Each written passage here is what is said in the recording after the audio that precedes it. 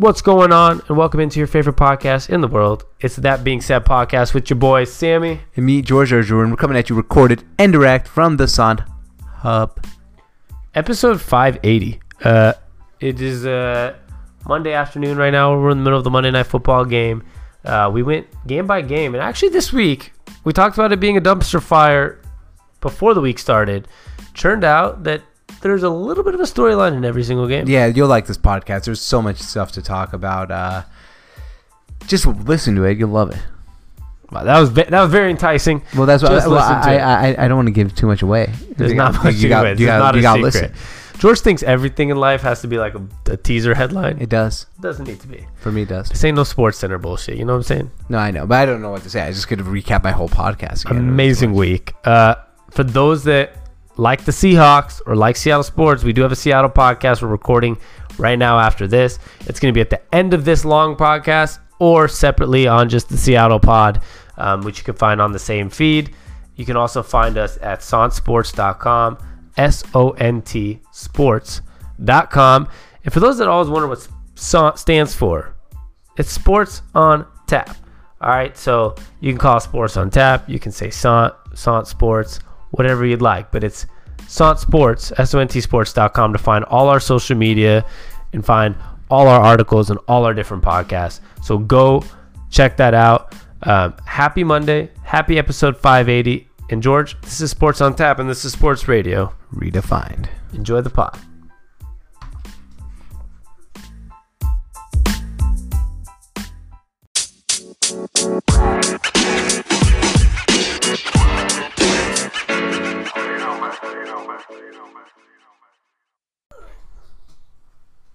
All right. Happy Monday, George. Happy Monday to you.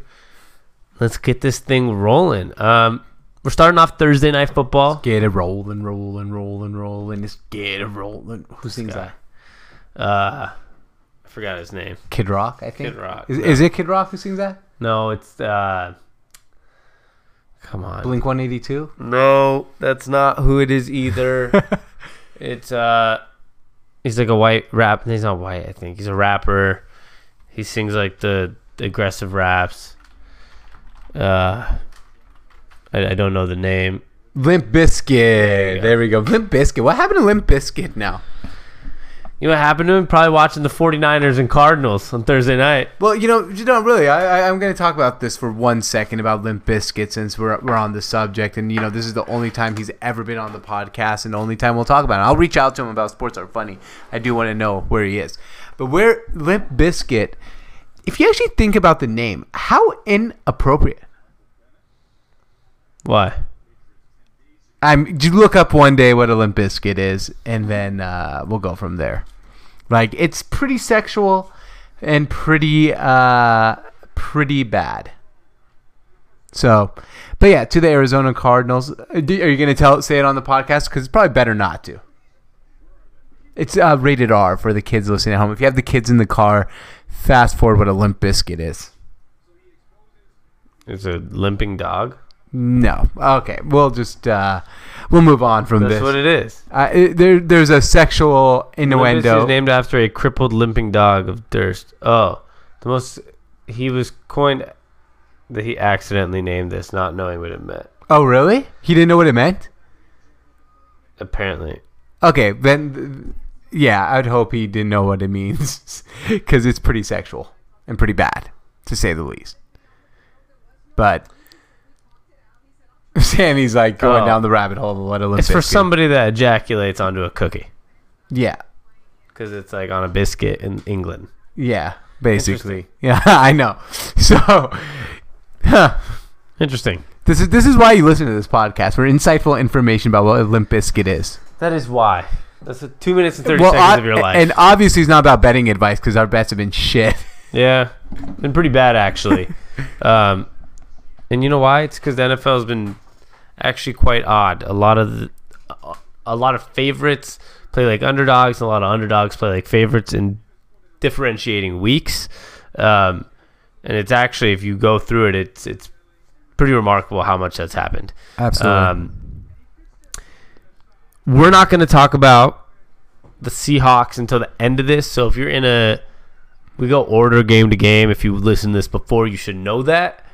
And the Seahawks aren't going to be till the end because it's going to be part of our Seattle podcast, but we'll have a longer part about the Seahawks all the way at the end of this podcast. But in the meantime, we're going to start with Thursday, go to the London game, and move forward throughout the night. We're definitely not going to London, but we'll be going to the London game. I will not go to London. I've been to London for a game. All right, Halloween on George's birthday. We had 49ers. Was that a humble brag there? What? I like that. I've been in London for a game. I liked it. It wasn't a humble brag. You said we're not going to London. I said I know. I've been to London. Not a humble brag.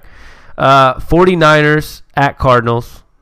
We had Jimmy Garoppolo throws 4 TDs, and they win again. The only undefeated team left, George. Yep. Probably the best game Jimmy Garoppolo's played as, well, at least this year as a 49er. I got to go look at his stats from when he came in at the end of his season 2 years ago. Obviously, last year he left, I think week 3 with a torn ACL. So, and I remember they were 1-1, and he didn't quite have any games like this. But this could be the best game of the Jimmy Garoppolo era in San Francisco, and it's kind of... It shows this team for the first time where they had to actually win by throwing the football, and they were able to do it. And, especially highlighted on that third down late in the game where I think it was 3rd and 11, and the Arizona Cardinals had to, if they got the stop, the Arizona Cardinals would have gotten the ball back with a chance to win the game, and Jimmy Garoppolo had to scramble outside the pocket, find a guy, and make a good throw to get the first down. And I'm not here to say that Jimmy Garoppolo is one of the best quarterbacks in the NFL, but I'm here to say that Jimmy Garoppolo looks like they can rely on him at times to make the throws to win the football game. He's definitely not. Could he be the 12th best quarterback in the NFL at times? Yeah, he can be about the 12th best quarterback. I'm not necessarily ready to put him in the top 10.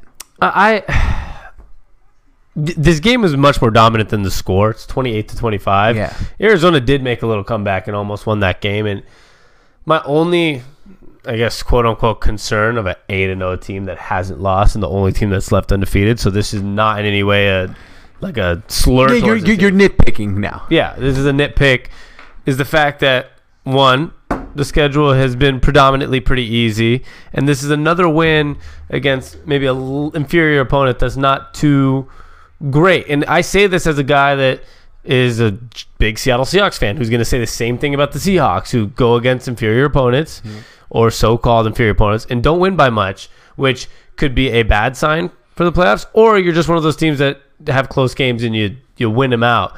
But the 49ers have not played too many tough games, and they inched them out. Their toughest game is against the Rams or the Panthers. The Panthers are barely 500 also. Yep. So it hasn't been this grueling schedule of any sort. I think that them and the Seahawks have 2 of the top 5 hardest upcoming schedules for the rest of the season. Yeah. You can say at Ravens, Packers, Seahawks again, Rams, Saints. Not an easy schedule. I mean, out of those games, and the Cardinals, you could say it's a losable game, right? You could say that. They only lost. Yeah. But in general, the Seahawks, Packers, Ravens, Saints, Rams, Seahawks, all are losable games. They're not going to lose them all, most likely. But those are really tough games, and they'd be lucky out of those 6 games against really good teams to go 3-3. Yeah, and that's where I'm not so sold yet. And by not sold yet, once again, they have like a 90% chance of making the playoffs unless they lose 7, unless they go 1-7 the rest of the way, right? So basically, if they beat the Falcons in week 14 and lose every other game, and no, even if they lose every other game, they might make the playoffs. 9-7 is probably not going to get it in the NFC this year. But my point is, as long as they don't go like 0-8 for the rest of the year, they're going to make the playoffs. Now, I could see this, and I want to say this one carefully. This reminds me a lot of like the Chicago Bears. Once you get to the playoffs, you're going to they'll lose their first game is how I feel like. Yeah. And they're just going to be out. Minus the fact that they do have a quarterback that's not a Mitch Trubisky. Yeah. But I think this is like the Ravens, like the Bears. You don't do it on your first year. You're going to go to the playoffs, probably lose, and then next year should be the bigger year. You're seeing that from the Ravens. You're not seeing it from the Bears because Trubisky has decreased, but You're not going to win your first year. Right, and I think what you're trying to say here is not necessarily that they're like the Bears, that they're good this year and next year they'll be bad. I think what you're saying is, like the Bears last year, they're a really good team, but in the first run, they're not going to win the Super Bowl. But the record was a bit puffed up from the schedule that they had. And that's very fair, but unlike the Bears, I think I'm sold on their future, even though there are a lot of Bear-like stuff this year. Yeah, and I'm sold on their future as well, but I'm going to say this. One thing that I've learned a lot, I've learned this from you a lot more than anyone, is that these runs don't last very long. It's not always easy. The Chiefs are going to win 5 Super Bowls with Mahomes. We're seeing it this year. Mahomes are hurt in his second year as a starter. They might not make an AFC championship, although we thought they might be the Super Bowl favorite this year. Yep. All of a sudden, everyone this year is going to be like the Ravens. Lamar Jackson's going to win 3 Super Bowls. All of a sudden, you don't know what's going to happen. Deshaun Watson takes the league by storm every single season, but it seems like by the end of the year, they lose in the playoffs, and we get kind of the same team the next year. They're kind of good, and then they might lose in the playoffs. So can't disagree there. I am sold on their future, correct. But let's not be quick to jump to conclusions that this is going to be the Patriots 2.0 or the Seahawks with Russell Wilson, because Garoppolo's not on the Russell Wilson level. He's good, but he's not great. But I do 2 things I'm going to say with that, and this is not an indication that I think Jimmy Garoppolo will ever be the quarterback that Russell Wilson is. But one, I believe in this is his first full year as a starter in the NFL. In his first full year as a starter, he's farther along than Russell Wilson was in his first year as a starter, but one of them was a 7-year veteran and one of them was a rookie, so you can't really make that comparison. One of them also played behind Tom Brady. Yeah, and exactly. Played some spot games. But Russell Wilson's first season was one of the best. Actually, he was one of the best rookie ever for first 8 seasons. Yeah, exactly. And number 2, I really believe in their head coach. And obviously their defense is great, but then as the team gets better, people want to get off lower deals and get paid more. Who knows if that core stays forever? But I do really believe in Kyle Shanahan as a head coach. I do too. Once again, though, I'm going to say one more thing, because with the 49ers, I wasn't so sold before the year. I'm obviously sold now, but I'm going to stick to some of my core beliefs, which is, last year, all of a sudden, we're salivating over, what's his name? Sorry, Sean McVay. Dude, could be better than Belichick. Okay, well, now they've dropped down to earth once they start paying people, and the running back's overpaid. True. And the quarterback's not as good as we thought. So, is Shanahan great? I think so. Is he, especially because he comes from a father who is a pretty great coach? Yeah, Super Bowl winning coach. But let's not... I heard something the other day on Colin Cowherd's show where he's like, we went into the season thinking Sean McVay was the best coach in the NFC West. Turns out it's Kyle Shanahan. Well, it's Pete Carroll. Yeah, so this is this is where I'd like to say, let's relax for a second, right? No, Kyle Shanahan is not the best coach in the NFC West. Actually, he's probably the 3rd best coach. Because I think he's the 2nd best coach, okay, but I mean, this is all semantics. But we're talking resume. Cliff Kingsbury, that's like me trying to tell you, because of what I believe in Cliff Kingsbury, he's the best coach in NFC. Realistically, it's Pete Carroll, Sean McVay, Kyle Shanahan, and then I'm talking about is this the best coaching division in the NFL? I don't know, because not 100%. I don't know yet. Yeah, me either. But I kind of like Cliff Kingsbury. We didn't say anything about the Cardinals here. Good season. We did. I just started talking about. Yeah, I guess. Well, that's why I transitioned to that. Good season. They're not going to make the playoffs, but if you told me at this point of the season they'd be 3-5-1 and be one of the more entertaining teams in the NFL, I'd say they've exceeded expectations. You know what? Kyler Murray's going to be a starter in the NFL, and maybe Josh Rosen fucking sucks. Maybe because they moved off of him and the team got much better, and then he can't even get on one of the worst teams in the history of NFL. They're not even willing to. They're willing to tank, but they're not willing to tank enough to the point to give him a chance to be their future. I know. Well, he's obviously not their future. They're done. Yeah. So Murray was the right decision, I think. I don't know if he's going to be worth a number 1 pick. We might look back one day. You never know who comes out of these draft classes, right? But kudos to them for being entertaining. Yeah, very entertaining. In the hardest division in football. Okay, London game. Texans at Jags. Didn't watch this. It was one of those weeks once again where I kind of I woke up and realized, oh, there's a London game on. Yeah, I woke up and it was like I stayed up really late the night before and we kind of partied. So it was George's birthday weekend. We had friends over. So I was like, do I wake up feeling somewhat foggy and hungover for this game, or do I sleep a couple extra hours and wake up feeling somewhat less foggy? And miss a classic AFC South London in division game. Not a bad game to miss. 26-3. Yeah, but the biggest question mark in this game, Sammy, was Deshaun Watson's post-game comments. That's not what my biggest question because was going to be. The guy said after the game that his eye healed. One sec. Let me pause that. The biggest off-field question mark of the game was because there's a bigger on-field. Well, no, still an on-field question mark because he said the reason his eye healed and he was able to play was Popeye's spicy chicken sandwich, but Popeye's spicy chicken sandwich was off shelves in the United States and around the world until Sunday morning. So does Deshaun Watson have a hookup to the spicy chicken sandwich? Is Deshaun Watson... I don't understand how he had the spicy chicken sandwich to heal his eye. Hyperbole. I think that's the right word. That is the right word, but you don't think he actually had a spicy chicken sandwich? Like just the thought? No, he's just saying like that's called get your check. You know what? Do you know what I mean by get your check? So you think he's sponsored by Popeyes? He's either sponsored or soon to be sponsored by Popeyes. That's literally called get your check. It kind of reminds me of Patrick Mahomes and all his ketchup phenomenon. And guess what? He ended up being in ketchup commercials. Okay. No, fantastic points. Right? That's how you get a check. Is you say things like that, like, why is your eye good? Oh, because I had Popeyes. Like, the chicken sandwich is back. You don't think Popeyes is like Deshaun Watson? Yeah, no, I see what you're saying, man. It's like, man, the Gatorade that I've been having today gave me the energy to go through this podcast. Like, I love Gatorade. Gatorade should, Gatorade. And actually, Bud Light. Bud Light, yeah, coming through. And we're not on CBS, so it's not going to get us a sponsorship from them. Okay, but I tried. But I think that game was on CBS or NFL Network. We're not Deshaun Watson.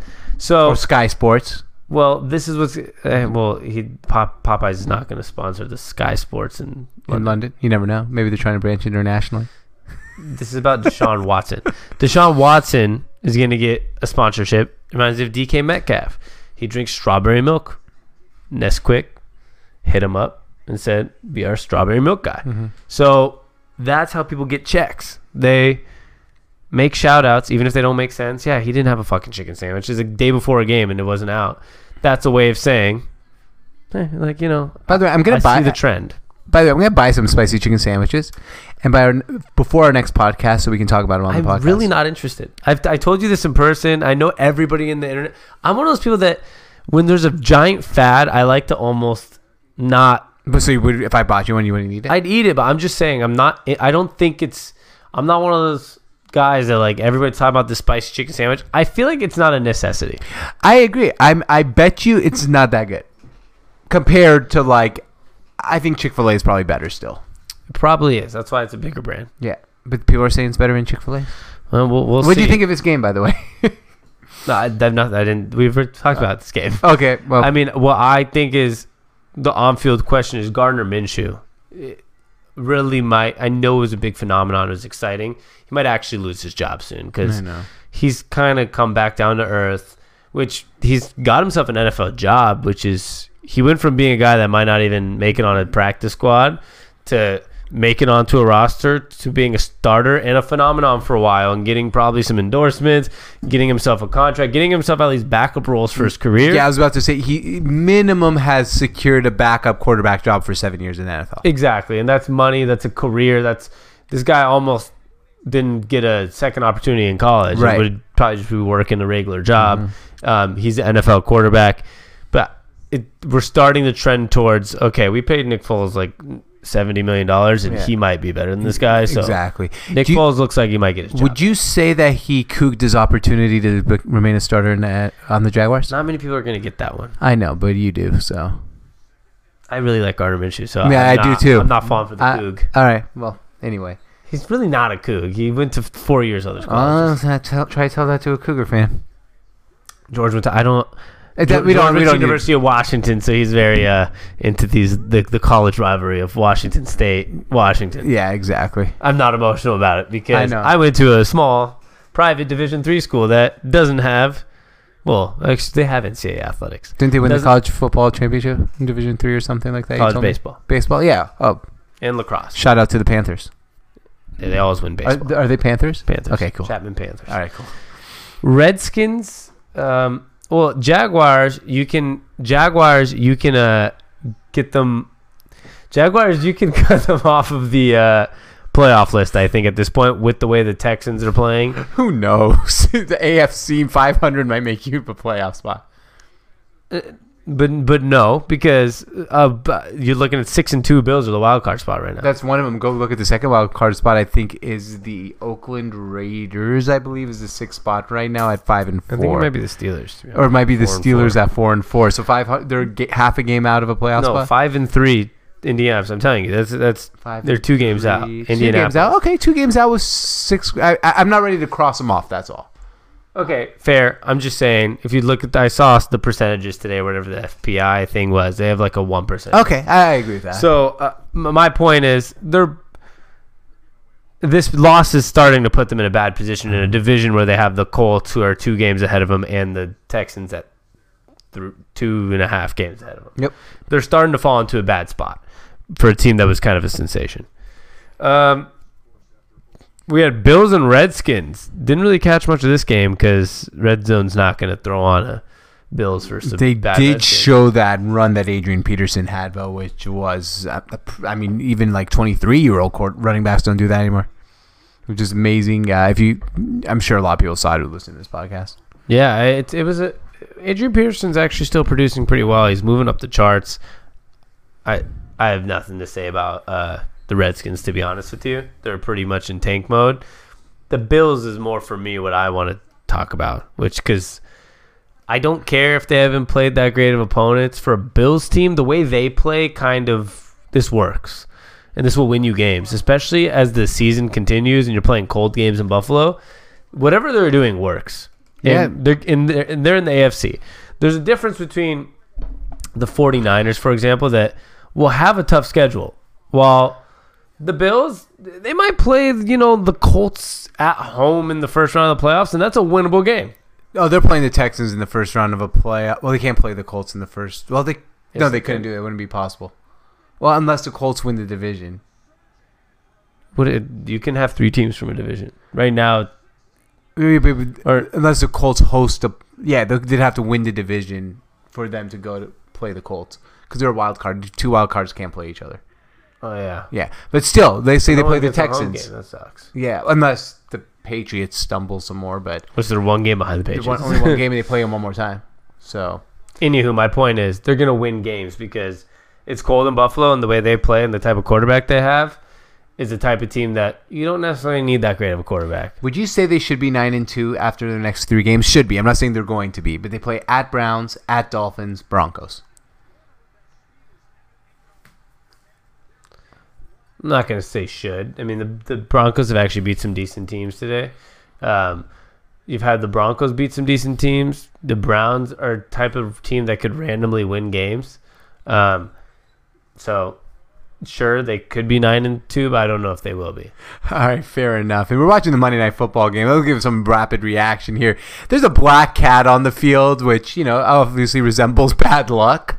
I don't know if it's a bad... I think it resembles bad luck unless it's a Friday the 13th. No, black cat is always bad if it crosses your path. So it looks like it's not crossing the path of any player. But this cat is milking the moment. If you he will not leave the field.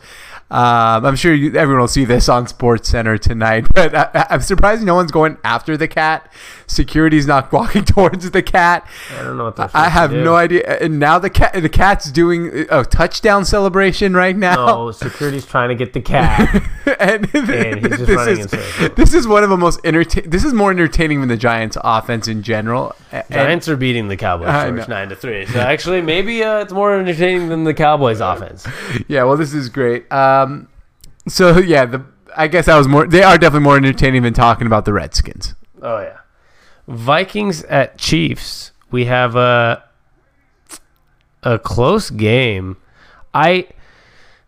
I'm pretty shocked that the Vikings ended up losing this one because Matt Moore kind of helped the Chiefs come back and win this game. Yeah, did you see Skip Bayless's tweet about it? Yeah. Yeah, he basically, I'm not going to pull it up. He basically like, well, I don't know. I'm not saying Matt Moore's better than Patrick Mahomes, but the team sure does rally around him, unlike we do with Patrick Mahomes, who lost his last 2 games at home. Okay. Okay, dude. I know everyone makes fun of that kind of stuff, but we like to make these things jokes. What he means is I know the team's rallying around a backup quarterback because they know that they're underdogs. Yeah. So there might actually be some truth to what he's saying, which is there's going to be a little extra passion when they win when they're not supposed to compared to when we're... Yeah, and the passion is not because like, oh, fuck Patrick Mahomes. No. Matt Moore's our guy. It's because we're supposed to lose. Yeah, it's like, fuck the media. They think we can't win without our quarterback. Let's show them.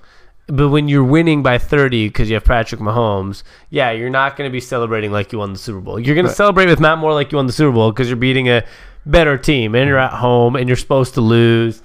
So hypothetically, his tweet sounded really stupid, but that's how he talks. Yeah. But there was some truth to it. But no, this team's not better off with Matt Moore. So you're saying they're not taking phone calls from GMs asking about if Patrick Mahomes is available? This is one of those moments where George doesn't know how to. George never stops. Do you know you never stopped the joke? No, why? No, it was because I ended the sentence with so no. Obviously, he's not. I'm still looking for the black cat. This guy. Do you have nothing to say about the game at all? Is Minnesota? What is Minnesota? And I'll let you. You're the Minnesota guy. They're really good, and they're gonna probably win a game in the playoffs. They could potentially be an NFC championship type of team, and they potentially be a first round loss team. It all depends on the location. It depends on who they're playing. It depends on what Kirk Cousins shows up. There's a lot of different factors in this whole. I don't want to get into does Kirk Cousins show up or not because he shows up, he's fine. Like the dude's not Mitch Trubisky. I know we bitch about Kirk Cousins all the damn time. He's fine. He wins games. He loses some. I'm sure there are 20 teams in the NFL that wish they had him with the roster that they have instead of having Mitch Trubisky, instead of having Daniel Jones, right? Instead of having whoever that may be. He's better than Dak Prescott. So this team's not about, like Kirk Cousins can't do it. What it's about is, where are they going to play? Are they going to play a game in Lambeau? Yeah, it's going to be hard to fucking beat Aaron Rodgers at Lambeau. They're good enough to make an NFC championship because they could have a 2-game run where they have a great running back and great receivers. But they're also in a situation where, yeah, if you have a bad game from your running back and your quarterback, they could be a lot. They remind me of the exact team that you're supposed to be at a 4 or 5 seed in the playoffs, where it's like, yeah, you could win 1 or 2 of these games and make the NFC championship, but you could just as easily lose on the road.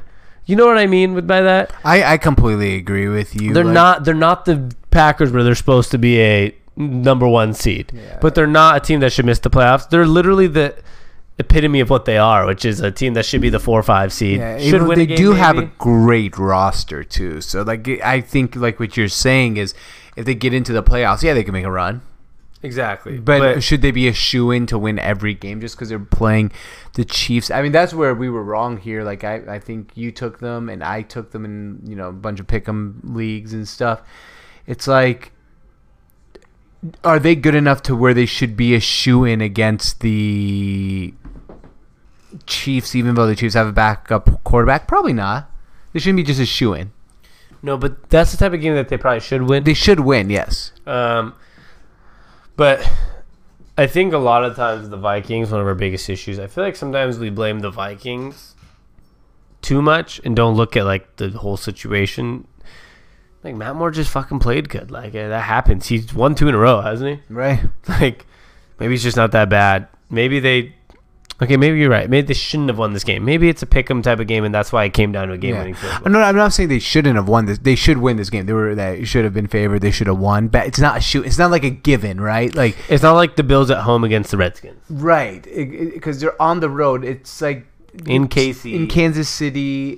Kansas City still has really good personnel. I know they have a backup quarterback, but it's still a really good team all around it.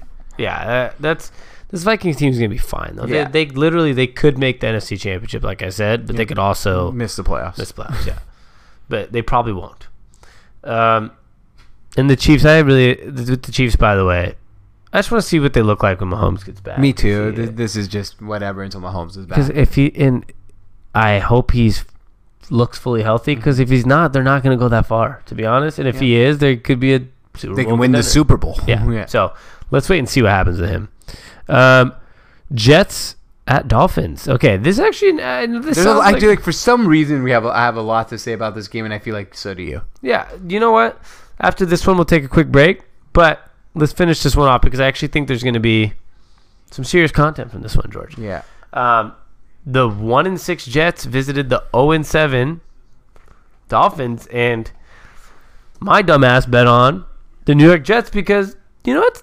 I've been convinced by a lot of people, including you, that Sam Darnold's good and the Jets aren't that bad. Oh, look, they beat the Cowboys. Exactly. And guess what? They lose to the fucking Dolphins. The Dolphins beat the New York Jets. And now I don't know if the Jets or the Dolphins are the worst team in football, and I think it might be the Jets. And they have Le'Veon Bell and Sam Darnold, and they're supposed to be, they got the old coach of the Dolphins that they got fired, so that's interesting. And here we are. What a disappointment. I think this is more disappointing for the Jets than it is exciting for the Dolphins, because if you're a Dolphins fan, you probably just want to lose and tank. The Jets, you kind of went into this year expecting something decent. You did, and it's kind of it is disappointing, Sam. I mean, like, Sam Darnold might not be that good. I might have just completely overrated him. Him and Baker Mayfield look like they took steps completely backwards this year than forwards. Adam Gase looks like he could even be one and done in New York, and I'm not the type of guy who likes any coach to be one and done, especially when you hire a coach who's supposed to be like a quarterback whisperer. Shouldn't happen. I don't know. This team just is blah. I don't like them. I don't like how Sam Darnold's playing. I don't know. Sometimes I thought Sam Darnold's the type of guy who can overcome a team that might be dysfunctional organizationally. I thought he was that type of guy who can, get through dysfunction. But what it seems like is he's the type of guy that could be a good quarterback, but he needs good stuff around him, not complete dysfunction. He's not good enough to carry dysfunction. Yeah, one of my biggest issues with this team, and I know everybody was all like, woo about it. I wanted to start with the Le'Veon Bell signing. I don't know how many times we've learned this lesson. We're seeing it with Baker. Oh, let's trade offensive linemen and go get a freaking Odell Beckham. Okay, well, so true. Instead of signing good O-linemen and protecting our quarterback, let's sign Le'Veon Bell. All of a sudden, we're gonna be a super team. That's not how it works in the NFL. You know how it works? Fucking Russell Wilson didn't have a top name running back or receiver, but they were trying. The offensive line is still not good, but they try to improve it and they get a little better, and he's able to make plays. And they pick up pieces as we go. And I just don't see the need from these teams. I feel for the like flashy signings. You're saying the flashy signings that take away from the core of the team that us regular people, right? We're not NFL coaches. We're not execs. We're not GMs. Not yet, at least. We don't see what is their left guard really do for them. We don't see that as much. No, we see holy shit, Le'Veon Bell. Yeah, we see like the stats, right? We're like, oh man, look how good this guy's stats are. He's a really good runner, or he's a really good passer. Or we don't see like that day to day in the trenches stats. In the trenches stats, because we don't have film. We don't sit here and analyze film. But I thought it was okay to sign Le'Veon Bell because at the end of the day, I thought about it as, okay, you have extra money, your quarterback's on a rookie deal, you think you can compete right away, go get him a toy, and then by the time that contract's over with Le'Veon Bell, it's time to pay Sam Darnold, and then you don't sign Le'Veon Bell, he'll be over 30 anyway. So, but the teams maybe Sam. I'm not ready to write off Sam Darnold or Baker Mayfield, but I'm ready to ask questions about both of them and saying maybe they're not that good. Both of them, maybe.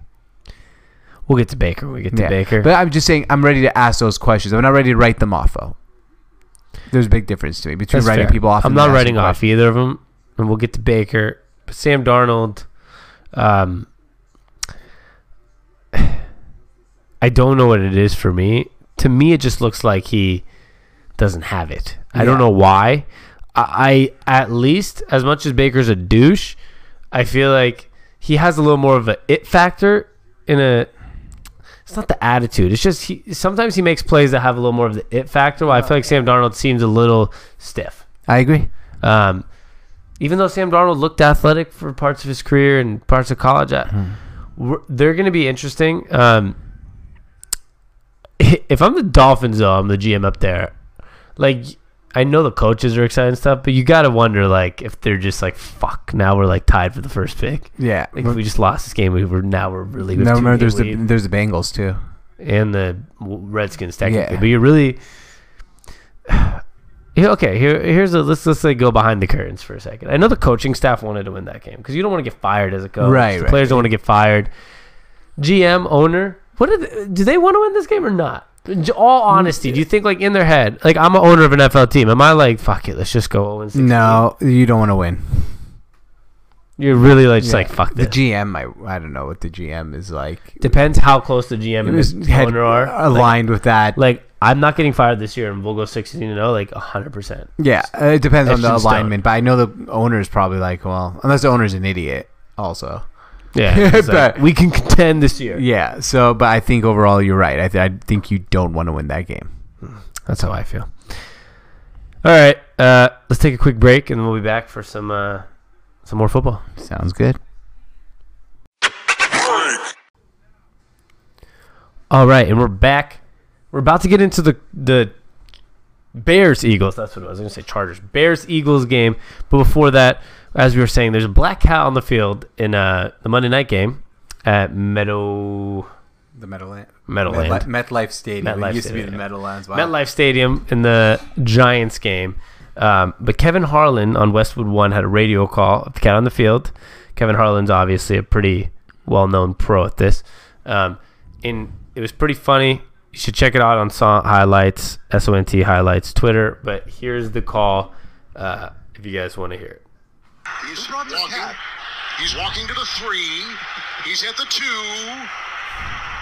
And the cat is in the CDW red zone. CDW, people who get it now, a policeman, a state trooper has come on the field, and the cat runs into the end zone. That is a touchdown. And the cat is elusive, kind of like Barkley and Elliott. But he didn't know where to go. Look, they're trying to corner him, and they got him in the end zone. There are state troopers all around this cat, which now climbs up into the stands, and the fans are running for their life. Now it goes back on the field again, and it's running in the back of the end zone, and it runs up its tunnel. It was pretty funny. The touchdown call. I like when he's like, and the fans are running for their life. Yeah, and he's like, and then he's back on the field. It was kind of funny. I've never seen that in a game. Me either. Bears at Eagles. Actually, quite the lackluster game. I believe the Bears had 9 total yards in the first half. Yeah, that's not. I've gone more than 9 yards during this podcast. Let's start with them. There's one topic to talk about, and I don't have too much to say about it because we talk about this every week. Mr. Trubisky sucks. He's no good. He's no. It's not one of those situations where it's like be nice, but he's no good. He is his year 3. It's over. Like I will say, look, if Darnold and Baker play like they are playing like right now next year, I'll say they are not that good either. Like at the end of the day, I think year 3 for the quarterback, you know or you don't know. Or you know or that he's good or you know he's bad. You don't want to be in a Marcus Mariota situation. No. 5 years. Give him the extension just because. I'd say Jameis Winston, but Jameis Winston showed some flash this year. He's not benched, and he's not, I mean, we have a soft spot for Jameis. We do, but Bruce Arians seems to have the same soft spot, and that's his coach. So, it's you don't want to be in that situation where you're like on year 6 with a guy, and you're like, shit. What do we do? And we had this really good roster.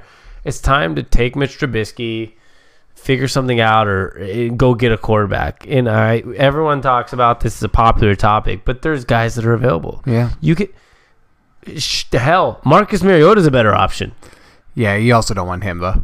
You know what I mean. No, I know what you mean. You also don't want him. I mean, what you want to do is try to go get you need to get someone this offseason, Teddy whether Bridgewater. draft, maybe Cam Teddy Newton Bridgewater, even. maybe Cam Newton, maybe Teddy Bridgewater, but you got to go do something. Maybe Nick Foles or Gardner Minshew are even better, probably better options than him. Yeah. Just not Mr. Trubisky. You can't have a guy that can't get you any yards. Exactly. 0. I mean, as much as we talk shit about Baker Mayfield and Sam Darnold and guys like that, they can get you a 200-yard game. Mr. Trubisky, we're talking about, like we said, we're talking about halves that don't even have over 10 yards. That's pretty bad. That's absolutely horrific. On the other end, the Eagles, they still only won by 8. I don't know if this Eagles team is as good as we thought. Well, they're not as good as we thought, but I mean, could they win this division and make the playoffs? Still, yeah. I mean, they're okay. Here's my thing: would they win any other division in the NFC? No, absolutely not. But then we're not asking them to. I understand, but we're talking about a team that was supposed to be a Super Bowl contender. So they are probably not a Super Bowl contender. I'll tell you that much. Right? Like they're not there. No, they're not. Like you said, yeah, they could probably win the division. Okay, great, because the Cowboys are 4-3 and fighting. But any other division, they wouldn't have surpassed the 49ers, Rams, or Seahawks. They wouldn't be better than the Vikings. No, they wouldn't. Packers. They wouldn't be better than the Saints. So it's pretty crazy a year going in where I thought, I know you thought they're going to be great. Even me, who was a little bit of a doubter, it's like they'll probably be 11-5. They're not going to go 11-5. They're 5-4 right now. I mean, they're probably 9-7 playoffs. They might make the playoffs. They might not, depending on the next time they play Dallas in Philadelphia. That's probably what it's going to come down to, and that's it. You got to be a little disappointed if you're an Eagles fan. Oh yeah, absolutely disappointed. And I mean, Carson Wentz is playing okay. Not what you want. Not what you want. He's playing okay. Yeah. There's a lot of okay about this team right now, and that's not what you expected going into this season. You expected a really good year and competing for a Super Bowl. Yeah, you're getting okayness. Yeah. And you paid your future for okayness. So yeah. We'll see what happens. Colts lose on the road to the Steelers by 2. And this is Adam Vinatieri had the worst game-winning attempt. Yeah, worst game-winning kick attempt ever. Yeah, it's like 15 yards shanked left. Man, there's going to be one reason I don't have too much to say about this. Because, number one, I don't know what to make of the Steelers. I really don't. I know, and number two, I never know what to make of AFC North teams. Or not AFC North, South. AFC South teams. You don't even know how to name the division. Yeah. That's how much you don't know how to make out of them. I don't know what to make out of these teams. And Jacoby Brissett hurt his knee, and it was Brian Hoyer finishing out most of the game. Yep.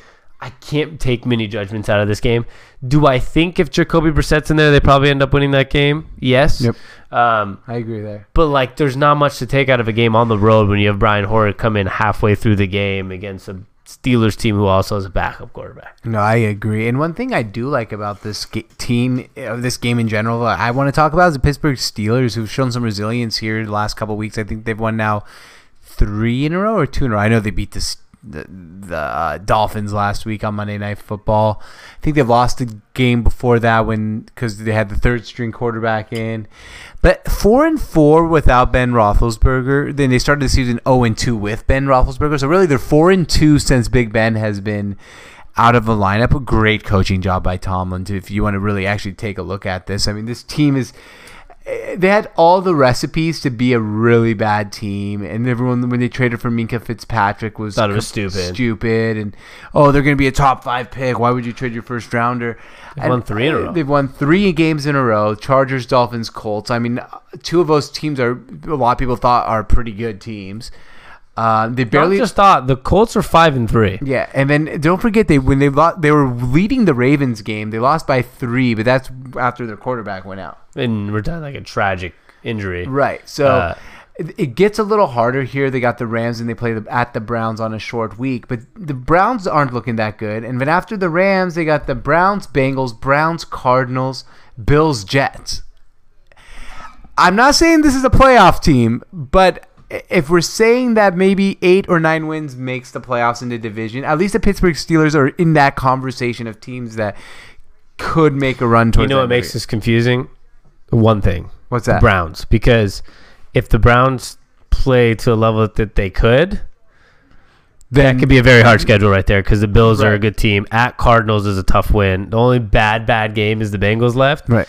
But if you add 2 bad Browns teams, and that's the one thing which we'll get to when we get to the Browns, but you don't really know which Browns team is showing up because we've seen them when they play at a good level beat a team like the Ravens because Baker Mayfield has something in the tank, right? And they have Nick Chubb, and they're getting Kareem Hunt back this week, and they have a good defense.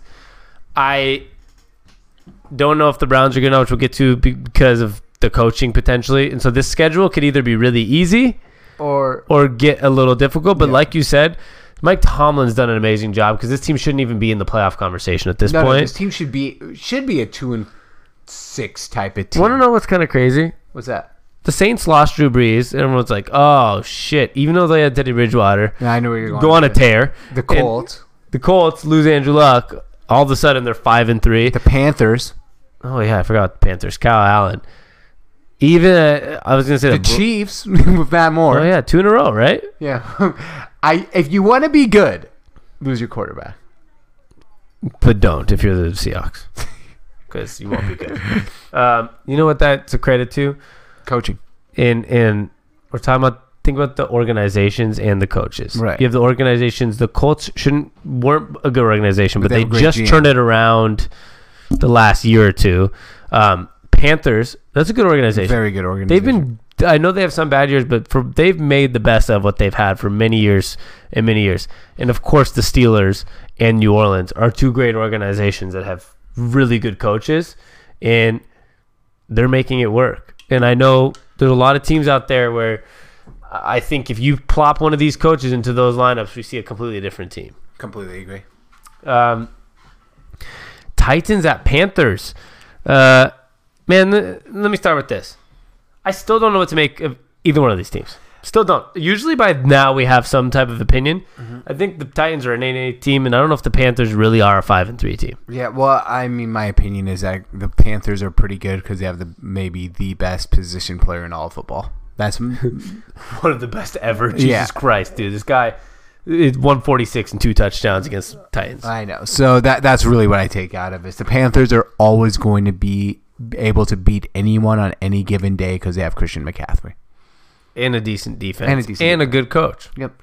Rivera's a good coach. Absolutely. He doesn't get talked about too much, but he's a good coach. And Kyle Allen is doing this thing that a lot of people in America are very good at. Just don't fuck up your job and you'll keep it. That's a pretty good way to look at it. Right? He's not great. I mean, don't fuck it up and you're fine. But it's kind of a classic way of people that don't like their jobs that much. I mean, he likes his job, I'm sure. But you know what I mean? Like, he's in that situation where it's like, you're just not fucking up, which is good enough for us right now. Yeah, I like that. I like that theory on him a lot, actually. You like that Ryan Tannehill had 331 yards. That's cool. Tannehill has taken Mariota's job. And the only thing with this Titans team that I guess we'll talk about the Titans for a second because they still have a chance of making the playoffs. Like they always are like this every year for some reason. You know, so they're always. Can we just cross them off? Can we just tell them not to play anymore? I'm done with them. I like them with Ryan Tannehill. I like their coach. Actually, I like Derrick Henry. I like Derrick Henry. I like Ryan Tannehill. I don't know how it all works together very well, but this team is gonna have to come to a decision at this offseason. Do we want to be like a 9-7 team with Ryan Tannehill? Mm-hmm. Do we want to? They're not going to re-sign Mariota. And if they do, then they're saying, okay, do we want to be a... I know exactly what they do. They're not bad enough to get a first overall pick and take a quarterback. So what they do is they bring out Ryan Tannehill.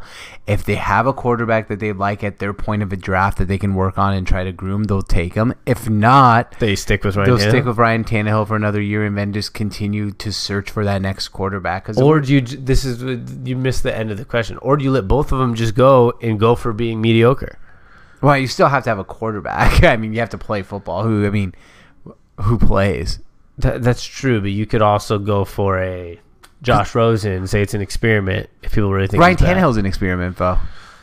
Different experiment. Ryan Tannehill's made the playoffs before. Oh, no. Weirdly enough. Ryan Tannehill actually didn't have that bad of a career. Right. Just always injured. Yeah. So... I don't know what that team does. Me either. And I don't know if it matters because they'll finish 8-8 no matter what happens. The division's up for grabs every year, George. I know. Lions take the L, George, in Oakland to the 4-4 now. Oakland Raiders, John Gruden led, Derek Carr led. I don't know what it is. I fucking love this team. I know. There's something weird about it. Josh Jacobs is amazing. Derek Carr is fun. I feel like they have this little chip on their shoulder right now. They're finally back home after I think how many road games in a row? Because London is on the road. I'm not sure how many, but enough. I think they were like 4 games on the road straight. If I'm not mistaken, they had, what was it? The Bears game was in London. So they had at Vikings, at Colts, Bears in London, at Packers, at Texans. By the way, that sounds like a hell of a schedule. And then at home. Can I tell you who they've played? Yep. And we'll get to the Lions. I know you probably just say with the Lions. I feel a little bad for them. I just feel bad for them. Can I just say something about the Lions? I feel bad for them. That's my whole spiel. They should have a much better record. Yeah, that's my whole spiel. Okay, because Stafford's played good. Patricia's not as bad as everyone tries to make it out to be. Know. They've lost a couple close ones. They remind me of the Chargers most years, where they just things don't go their way. It's sad though. Like, this team should be better. That's how I feel. But can I tell you who this team's played, George? Hell yeah. Broncos, which they beat, which is actually not an easy game. They played the Chiefs, and then they went at Vikings, at Colts, Bears in London, at Packers, at Texans, and then the Lions. That's not an easy schedule to be 4-4. No, absolutely not. And I think that they're going to go on a little run. They're going to win 2 out of these 3 games. They have the Chargers, Bengals, Jets next. So we could be looking at them at 6-5, maybe 7-4. Well, coming up soon. Thursday Night Football, Chargers and Raiders, and that's actually going to be a pretty big game. They both kind of need it to stay alive. Exactly. It's actually a pretty big game. You look at I look at it this way though. Even if the Raiders lose at 4-5, they'll be at 4-5. They're probably going to beat the Bengals and Jets, and they could be right at 6-5 again and be in that race. And then they'll be playing at Chiefs, which will also be a big game because the Chiefs have 3 losses. Although the Chiefs are great this year, they don't have some like chokehold on the division. That's a good point. So it's pretty exciting. You lose a game like that, all of a sudden it's a 1-game difference. Yeah, hopefully they just and Josh Jacobs is really good. He's probably the offensive rookie of the year. But in general, you've heard the DK Metcalf buzz, right? Yeah, but it's probably Josh Jacobs. Just because he's a fucking running back. And he's having a really... I mean, so is Metcalf. But anyway, the point is, it's nice for Oakland. And probably last year in Oakland, who knows if that stadium in Vegas will be ready next year or what the fuck is going on there. But it's cool for the Oakland fans to get, this one last run. I would love if they made the playoffs for Oakland. Me too. And do it for the Bay. I think me and you both have we like Oakland. Like, I'm not talking about the city. The city's fine. No, I like the city because it's not about the city. I like that they're kind of like looked upon across the bay of San Francisco. Like, you guys are in Oakland. You're not San Francisco. That's what I like about that's fair. Oakland. I don't like Oakland like as a city that much. I was more talking about I like the Oakland Raiders. Okay. Like I like the brand. But the brand goes back to the people in Oakland. That's why the Warriors went from this like kind of badass team until it became like Bay Area money and Kevin Durant. It was kind of like the Warriors, the Bay Area team, right? Like exactly. The Oakland team, the Oakland A's. Like look at the Giants compared to the A's in baseball, right? Oakland's kind of like the dirty side of the Bay Area, like But in the Raiders kind of like wear that though, like we're the black and silver, like fine. And that's what I like about Oakland. I don't know. We are the trash. Yeah, exactly. And we're badasses. Bucks at Steelers or Bucks at Seahawks. We're gonna skip that because if you want to hear that, it's going to be after the next 3 games that we talk about at the end of the podcast, and it's on our Seattle podcast. So if you are from Seattle or a fan of Seattle sports, we do have a weekly Seattle podcast on the same feed. And yeah, that's a great podcast. You better listen to that. But what I was going to say regarding that, Sammy, is 2 things. As we were watching football before the games all started this week, I said this is kind of the most underwhelming schedule. But it turned out to be maybe the best week of football of the year. This is the first time that we haven't had a game where we've gone like under a minute on. Usually there'll be one where it's like under a minute, it's over. But we've gone at least like 2 minutes on every single game because even the bad games were kind of good. Well, then they had interesting storylines. Yeah, like Dolphins. Like, right. Can I say one more thing about the Dolphins before we move on to the Browns and Broncos? Everybody's talking about this, and I want to know your opinion. It's the Gatorade bath.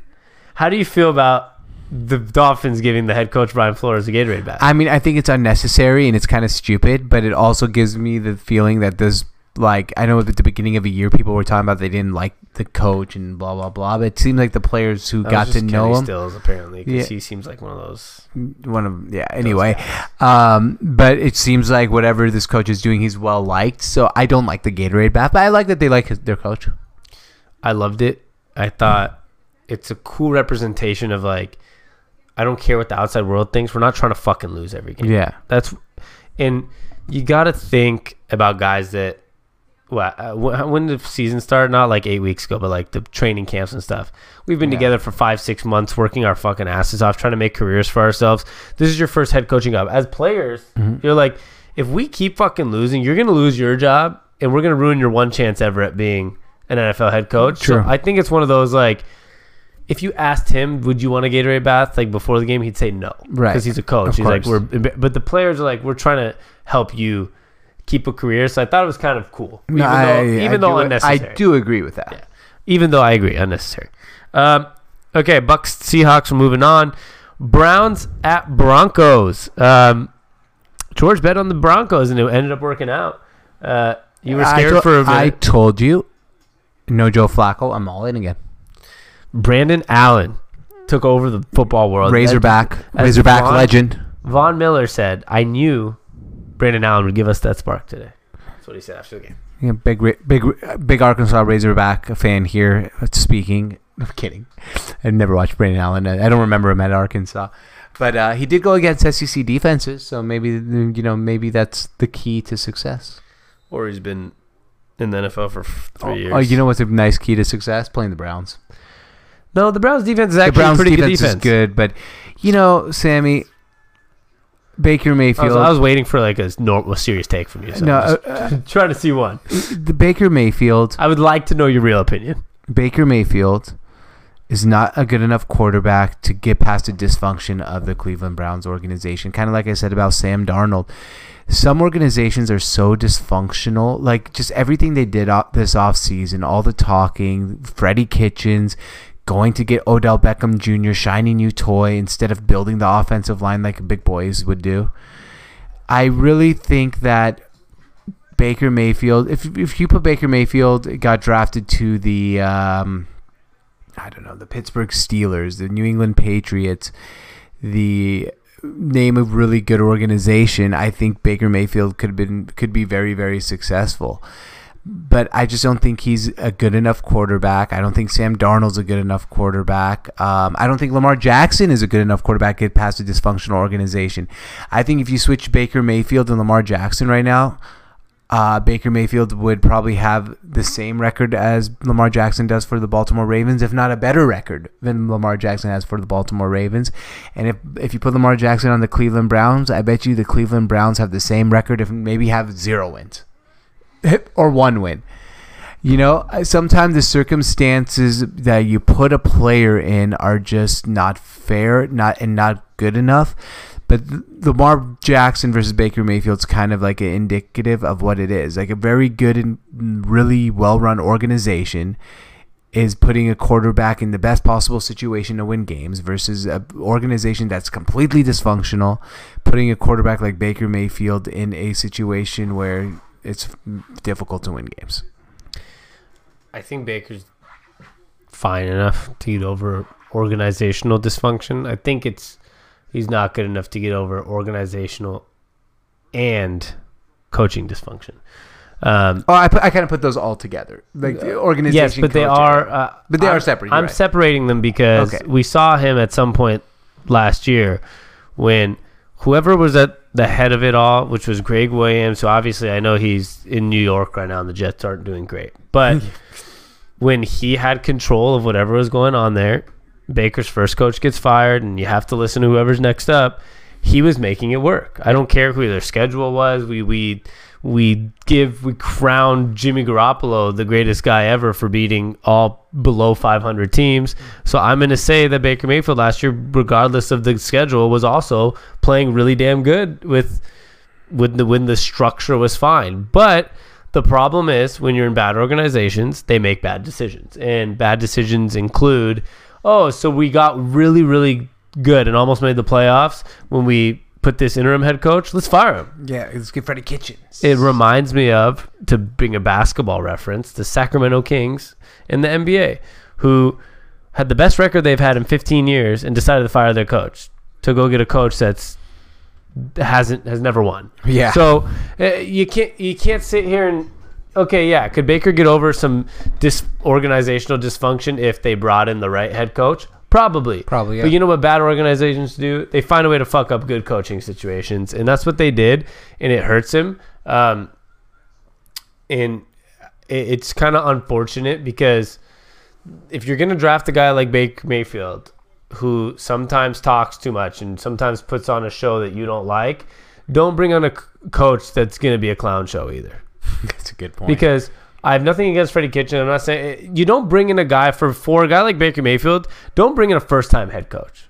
Go do what Tampa Bay. Unless he's a genius. Yeah, unless it's like Sean McVay or Kyle Shanahan, right. Who's the next big thing. And he was in the building. You got to know he wasn't like the most amazing. He was the guy that Baker Mayfield was making fun of on Hard Knocks. Yeah, so go get Bruce Arians like Tampa Bay did. And you might say Tampa Bay hasn't worked out this year, is what a lot of people might say, which we'll get to them when we get to the Seahawks portion. But if you look at Tampa Bay in the games they've played, they've been in a lot of close ones, and they could easily be a 4-4 team instead of a 2-6 team. And right. And Jameis Winston has looked a lot better than he had in the last 2 years.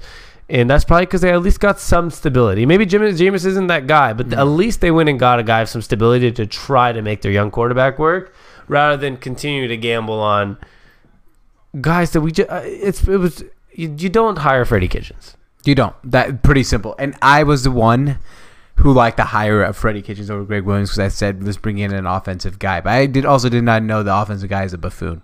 Yeah, and you know me, I'm not a big. And I'm not saying he's a buffoon as a guy. But he might be. Some guys can't be a head coach. Yeah, I mean, and we're two people that generally, I would say, don't bash coaching that often. Like, oh, this guy can't coach because, like, I don't know.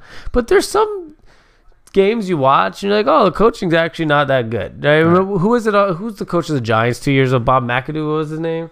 Yeah, Bob McAdoo. Ben McAdoo? Ben McAdoo. Like, you could just tell he couldn't coach. He's going to get fired within the next year. Or the 49ers head coach a few years ago. What was his name? Tony Spagano. No, that's Tony Spagano, coach of the Miami Dolphins. The guy, Jim Consula or something. The big guy, like Italian. The gym teacher guy. Yeah, the guy with the mustache, yeah. big Italian guy.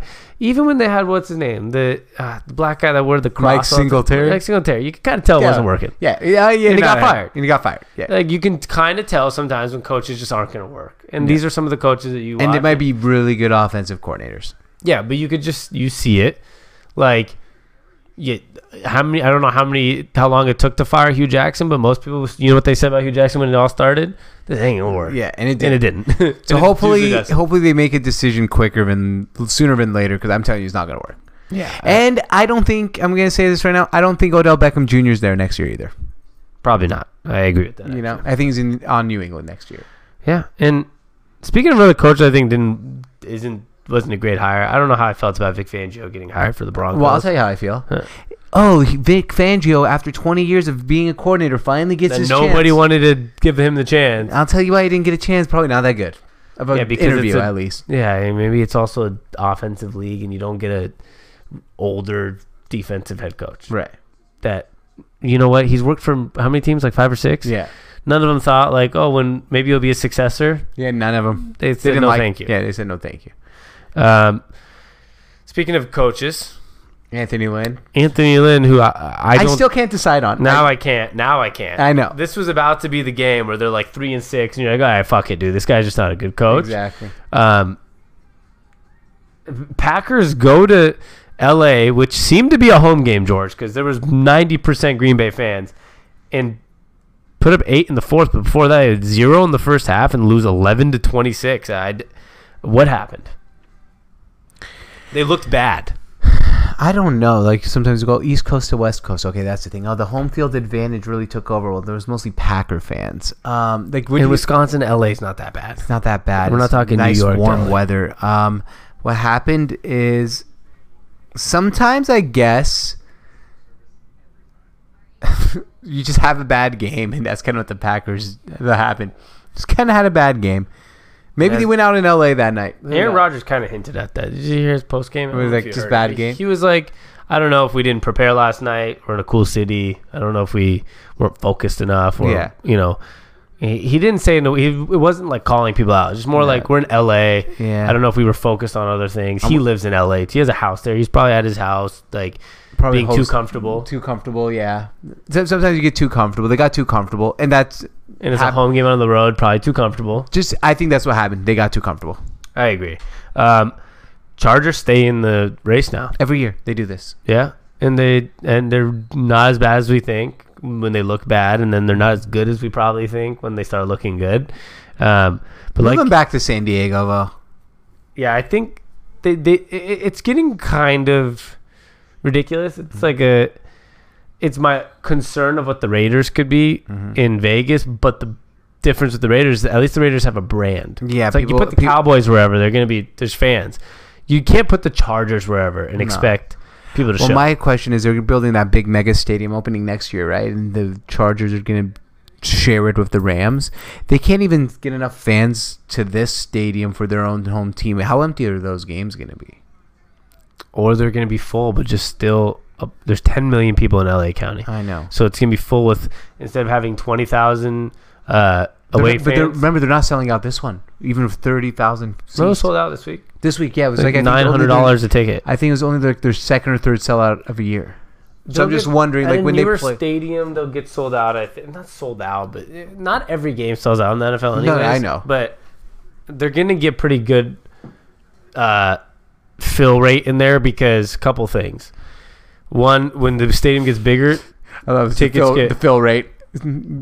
Fill rate. No, it just made me laugh because I was talking about on our business, the fill rate. Yeah, I know. Yeah. But like, I was like this. I know. Nobody knows what that means. I know, but it made me laugh. You want to explain? No. You said, fill rate, our business. That's all you said. Yeah, go visit sonsports.com, check out our fill rate. He's talking about the advertising side of business. The fill rate of the stadium is going to be pretty good because the ticket prices are going to go down when there's a lot of seats. And yeah, if you're a kid from Seattle and there's the Seahawks playing the Chargers, you'll spend $20 to probably get some of those extra seats. And then some people that are casual fans are more willing to spend to get in. I think the problem here is games like the Packers game or even most games, because there's not a lot of seats, they're still kind of expensive. Right. I think once you start having more of those cheap tickets and casual fans will get into it more, there's suites and like companies invite people become more of a fan. That's fair. I just don't think of right now at a soccer stadium that has no suites and nothing crazy, like no casual fans, just can be like, let me go drop some money on this Chargers game. And they're all kind of expensive because they're all good seats. Fair enough. No, I agree with you. Still moving back to San Diego though. Yeah. I completely agree with that. That'd be so much better for the league. All right, the last game before we take a break and go to our Seattle podcast, if not one of the most interesting games of the night, is the Patriots at the Ravens, and the Patriots go down for the first time, 20-37 to Lamar Jackson and the Ravens in Baltimore. The lights are cool when they score, huh? Yeah, I was going to talk about that actually. Yeah, I just think that's really cool. I'll get to that when we're done with the football side. Lamar Jackson's good. Yeah, I mean, his numbers didn't jump off the screen. 17 for 23, 163 and a touchdown, but he ran 16 times for 61 yards and 2 touchdowns. I guess the Patriots kind of were the first team to hold him away from the rushing for huge numbers, but it didn't matter. He made other plays in other ways. Yeah. Yeah, he's a very good football player. Now, how am I going to explain this? I still think his ceiling is a top, like the 15th best quarterback in the NFL. But maybe a little higher, maybe 10th. I don't know. I can't decide. Like, will this work forever is my question. Because historically, we've never had a quarterback in the history of the NFL that couldn't consistently make throws in the pocket work for a long time. Can he be the first one? Because I don't think he's ever going to become Russell Wilson in the pocket. He doesn't have the arm of Michael Vick. He's not going to become Michael Vick in the pocket. Is he good enough to be sustainable for a long run without being a pocket quarterback ever? Because he's never going to be a pocket quarterback. Unless he proves me wrong. But I can't see him becoming a dart thrower. I think he's going to be fine. So do I. That's a weird thing. I tweeted this thing out, and I got a lot of some hate, a lot of agreements. Lamar Jackson's very polarizing. There's one way or the other. Well, I mean, let's be frank. If you don't like him, people say you're racist. No, that's not what the polarizing effect was. The effect was I said that he's harder to game plan for than Michael Vick. And some people were like, he's polarizing in the sense that you either are really on board with him or you're really not on board with him. And some people were like, yeah, he is. Agree. And then the other half is like, that's ridiculous. Michael Vick's the hardest person to ever game plan for.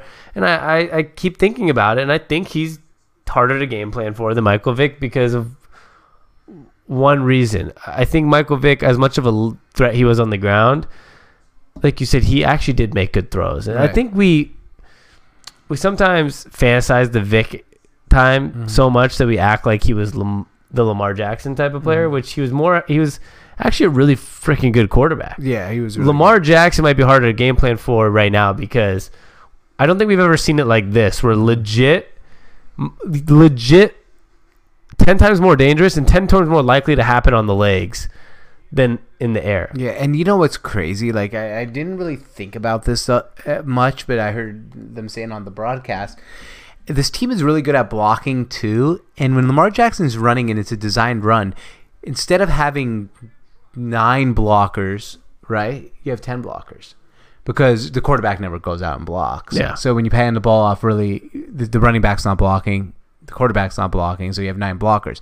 But now you add an extra blocker when Lamar Jackson's doing these. A guy like Mark Ingram's really good at that. Yeah, and even if you go empty backfield and you have another big tight end in there, like it's really effective if you are as fast as he is, and he's the fastest guy maybe to ever do this at the quarterback position. Yeah, and that's why I say it's harder to game plan than Michael Vick.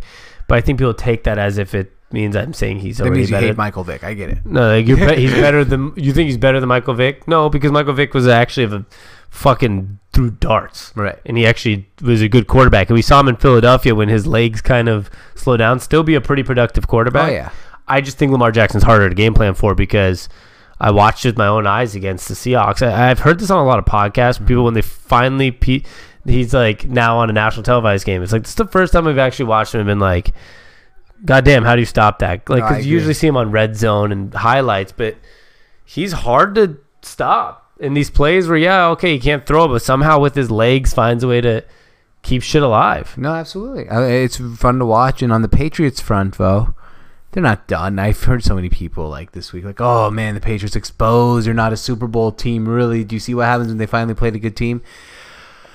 Relax. Who said that? I heard people all over the radio saying this today and on Twitter. And, like, I've heard so many people calling out the Patriots as not being a real team because they finally played a real team. Here, if you go back to last year's time, exactly this week, I think last year, they had just come off a loss against the Tennessee Titans at home.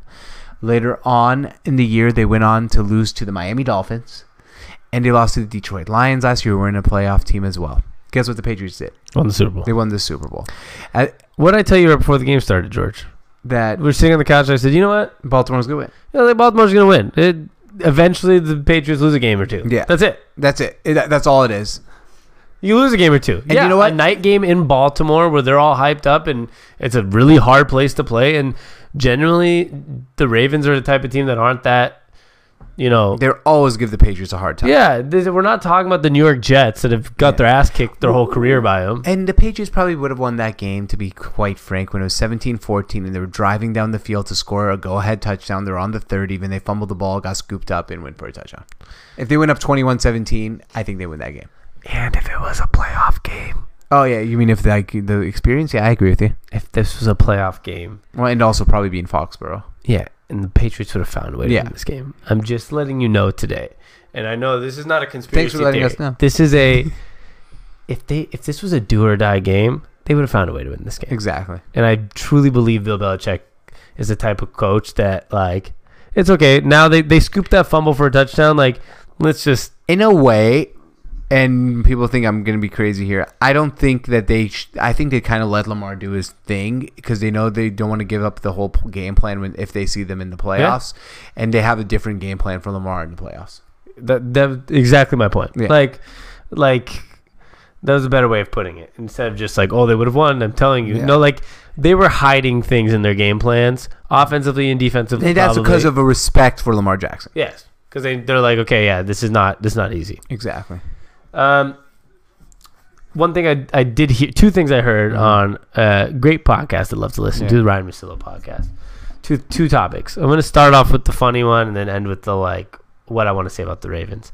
First one is he was like talking about yesterday. He's like on the broadcast they were really going too much on the whole like, oh, Lamar Jackson. Like I love how Chris Collins. I love how the Baltimore Ravens were the only team that believed in this guy and gave him a chance. Oh yeah. And then he was it's always my favorite thing. Yeah, and he was like, really? Then why'd they pass on him 3 fucking times? I know. Or did he fall to 31 and they're like, oh, we could take a chance? Yeah, it's the same thing with like all the Seahawks fans always say, oh man, Pete Carroll's a genius for going and getting Russell Wilson in the 3rd round. Like he fell to the 3rd round. He fell to the 3rd round. If he was really a genius, he might have He would have traded up to get Rashad Penny like he did in the 1st round. Yeah, because if you want a quarterback, you're willing to fucking trade up to 5 to get guys like Mitch Trubisky or Daniel Jones. That's someone who tried to be a genius. He's like, oh, Mitch Trubisky, I'm gonna be a genius. That was here. Trusting in a guy. Yeah, they picked the Ravens. They really believed in Mitchell Trubisky. The Ravens drafted a tight end in the 1st round. I know. Before drafting Lamar Jackson. So let's just like not sit here and act like everybody else was really stupid, and the Ravens were some geniuses. Mm-hmm. If they were 2 spots up, another team could have taken him at that spot. Right. And been like, oh, we believed in him.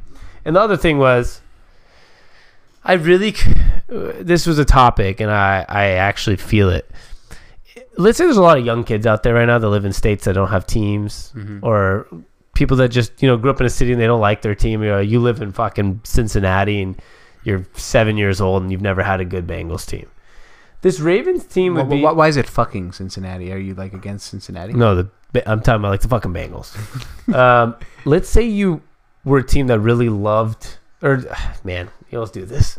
Just random comments. I just want to know why fucking Because you know what I mean. Because the Cincinnati Bengals suck. So if you're living fucking Cincinnati and you don't want to be a Bengals fan, if you're like a free agent of teams as a young kid right now, it's so easy to have this be like your lifelong favorite team. Right. You watch a game like last night in the purple jerseys going against the GOAT and Tom Brady, the touchdowns where the lights flicker and like they're kind of this badass vibe. Well, right? they're also it's known like in Vegas, like they always give for home field advantage. There's only 3 teams that get more than 3 points for home field advantage in Vegas, and that's New Orleans, Seattle, and Baltimore, because the Baltimore fans are fantastic. Yeah, and it's not, for me, it's not even just the fans. It's like the atmosphere of like the lights thing, the colors of the Ravens, the purple jerseys last night, and you score a touchdown.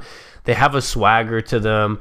The jersey and the colors and the look and the logo and the Maryland logo thing where it has like the different colors is sick. Great, like, great best state flag in all the states. And Lamar Jackson's a cool guy, right? I mean, you're used to a lot of like whitewashed quarterbacks, like Daniel Jones wears khakis with a tucked in dress shirt, and Tom Brady has swag but in a different way. Yeah. Lamar Jackson actually wears chains and beanies and dresses kind of cool and rocks Jordans. And as a young 7-8-year-old, I would be like, damn, this team is tight. If I was obviously not a team free agent or a kid free agent, you'd probably just like your home team. Yeah, exactly.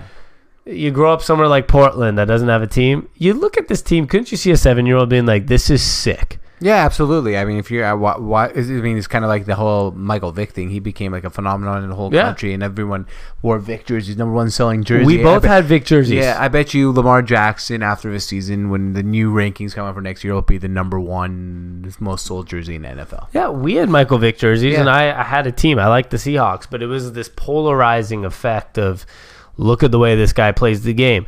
You look at guys like Tom Brady. How many jerseys does that guy have sold around the world, right? Because once you become polarizing, I think the Ravens have reached that level of like, that's polarizing. You know who's not polarizing, Sammy? Ryan Tannehill. Oh, okay. Like, no one's buying Ryan Tannehill jerseys. Correct. Or Marcus Mariota. Well, he's polarizing to me. Why? 'Cause he sucks? Yeah. I love it. All right. Much love. We'll be back middle of this week for the end of this week with our picks. Maybe you'll catch us for an NBA pod at some point this week too. We'll surprise you. Who knows? And I like that. We'll find out. I'm not making any commitments. I don't know. We'll see. And if you want to hear our Seattle portion, you can either listen to it coming up after this break right now, or it'll be releasing as a single podcast as well, which is the Seattle Super Pod on the same feed. So just check that out. This is Sports on Taps, and you can find us at sontsports.com, SONTsports.com. There you'll find all our articles, podcasts. Me and George each have our own different type of podcasts. We got all our social media on there too. So go check us out there. That's SONTsports.com, and SONT stands for Sports on Tap. And George, this is Sports on Tap, and this is Sports Radio Redefined. Peace. All right, George, the Seattle Super Pod. We are back. And better than ever? Back and better than ever. Episode 14, I believe. Yeah, episode 14 of the Seattle Super Pod, coming off of a thrilling win against the Tampa Bay Buccaneers. One of the more fun games of the season. I know maybe not that fun for us Seahawks fans that, like it when it goes a little easier, but it's the Seahawks. Nothing comes easy. This is, if you're not from Seattle, you might see the Seahawks and say, man, they've been a consistently good winning team for multiple years. But as every Seahawks fan knows, a lot of heart attacks, a lot of stressful days, a lot of nail biters. We find a way to make any and every game, even the ones you lose and the ones you win, they all seemingly end up being pretty damn entertaining. It doesn't matter if it's supposed to be an inferior or a superior competition. We find a way to make every single game pretty interesting. We really do. And speaking of that, we'll get to this later, but good opponents are coming right up. Yeah. 5 of them in a row, to be honest. Yeah, because if you look at our opponents that we've played, I think we're playing teams that are under 500. Yeah, we haven't had a horrible schedule. Like, if you really look at it, Steelers are a little better than we expected, and that was with Roethlisberger. Rams are good. Browns are disappointing, but they have talent. Ravens, Saints, not horrible. Not horrible, but before going into this week, I will tell you, we did have the toughest opponent win percentage remaining schedule in the league. Yeah, I can see that. Number 1. So it's obviously a little bit of a difference. And that was including Tampa Bay in this list, who, is not a winning record, but a tough team. We have a tough schedule. We really do. I'll just give you a little, the next 4-5 weeks at 49ers, at Eagles, Vikings, at Rams, at Panthers. Pretty... And then Cardinals, who aren't bad. Yeah, who are not bad. But 49ers. 49ers. But it's pretty crazy. I feel like we haven't played that many home games this year, and now we have 4 out of the next 5 on the road. I know we have, but it just feels like we haven't. Feels like we haven't because we've had a lot of stressful games. I know. And actually, we've been technically better on the road, right? Right. Our 2 losses are at home. And that's where the only concern comes. Those are obviously the 2 best opponents we've probably played. They both were losses, but they both weren't blowouts. And they're... Unfortunately, should have won one of them, I wish, because it's at home. Yeah, but they're not the worst losses in the world. No. The Saints, that was one of the sloppier Seahawks games we've seen in a long time. Probably should have, if we cleaned things up in that game, we had the fumbles and the punt return. Same with the Ravens game. We had the fumble at the end of a game by Metcalf that made it a 14-point game. We were only down 7. In driving, and usually Russell Wilson finds a way. So actually both of the losses this year have been kind of like that. Not awful losses, right? We haven't been blown out of the water. Same for our wins. God, this team has been so hard to watch, without a heart attack.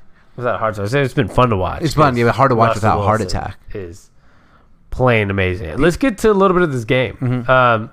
Russell Wilson tied his career high, 5 touchdowns. We had some just ridiculous play from Tyler Lockett and DK Metcalf, which I have the stats here, which was Metcalf went 6 catches for 123 and a touchdown, and Tyler Lockett 13 catches, 152 and 2 touchdowns. Beautiful. You had Jacob Hollister, who is now the fill-in for, because Luke Wilson went out early in this game. He's the fill-in for Will Dissly at the tight end. Got his first touchdown. Former Patriot, yeah. Mm-hmm. Got his first touchdown of his career. Former Abercrombie model, too. Why? Because his name's Hollister? Yeah. Not a good one. Not a good. That one didn't click. His name's Hollister. Well, you just said former Hollister model. I know, but that was too obvious. You got to throw the Abercrombie and Fitch reference out there. Does anyone wear Abercrombie and Fitch anymore? Yes, they're in many stores in America. No, I know. I just wonder, is it like still a thing for high school, like people to wear Abercrombie and Fitch? I think so. Because that was a good song. Remember that? I love them girls that wear Abercrombie and Fitch. I don't remember that song. I would if I had one wish. Yeah, it was a great song. He had his first 2 touchdowns of his career and the game-winning catch. So, amazing day by Jacob Hollister. I think this is going to be interesting with Josh Gordon coming in. I agree. We're going to take some throws away from a guy like Metcalf or Lockett, but it's also going to open up for him. Yeah, I mean, it is interesting, and like, yeah, it might take away some stuff. But here's the good news: if it doesn't work, we were not really highly invested in Josh Gordon. We can cut him, and like, we haven't talked about that at all on this podcast yet about the signing of Josh Gordon. That's why I'm talking about. Yeah, that was a good segue.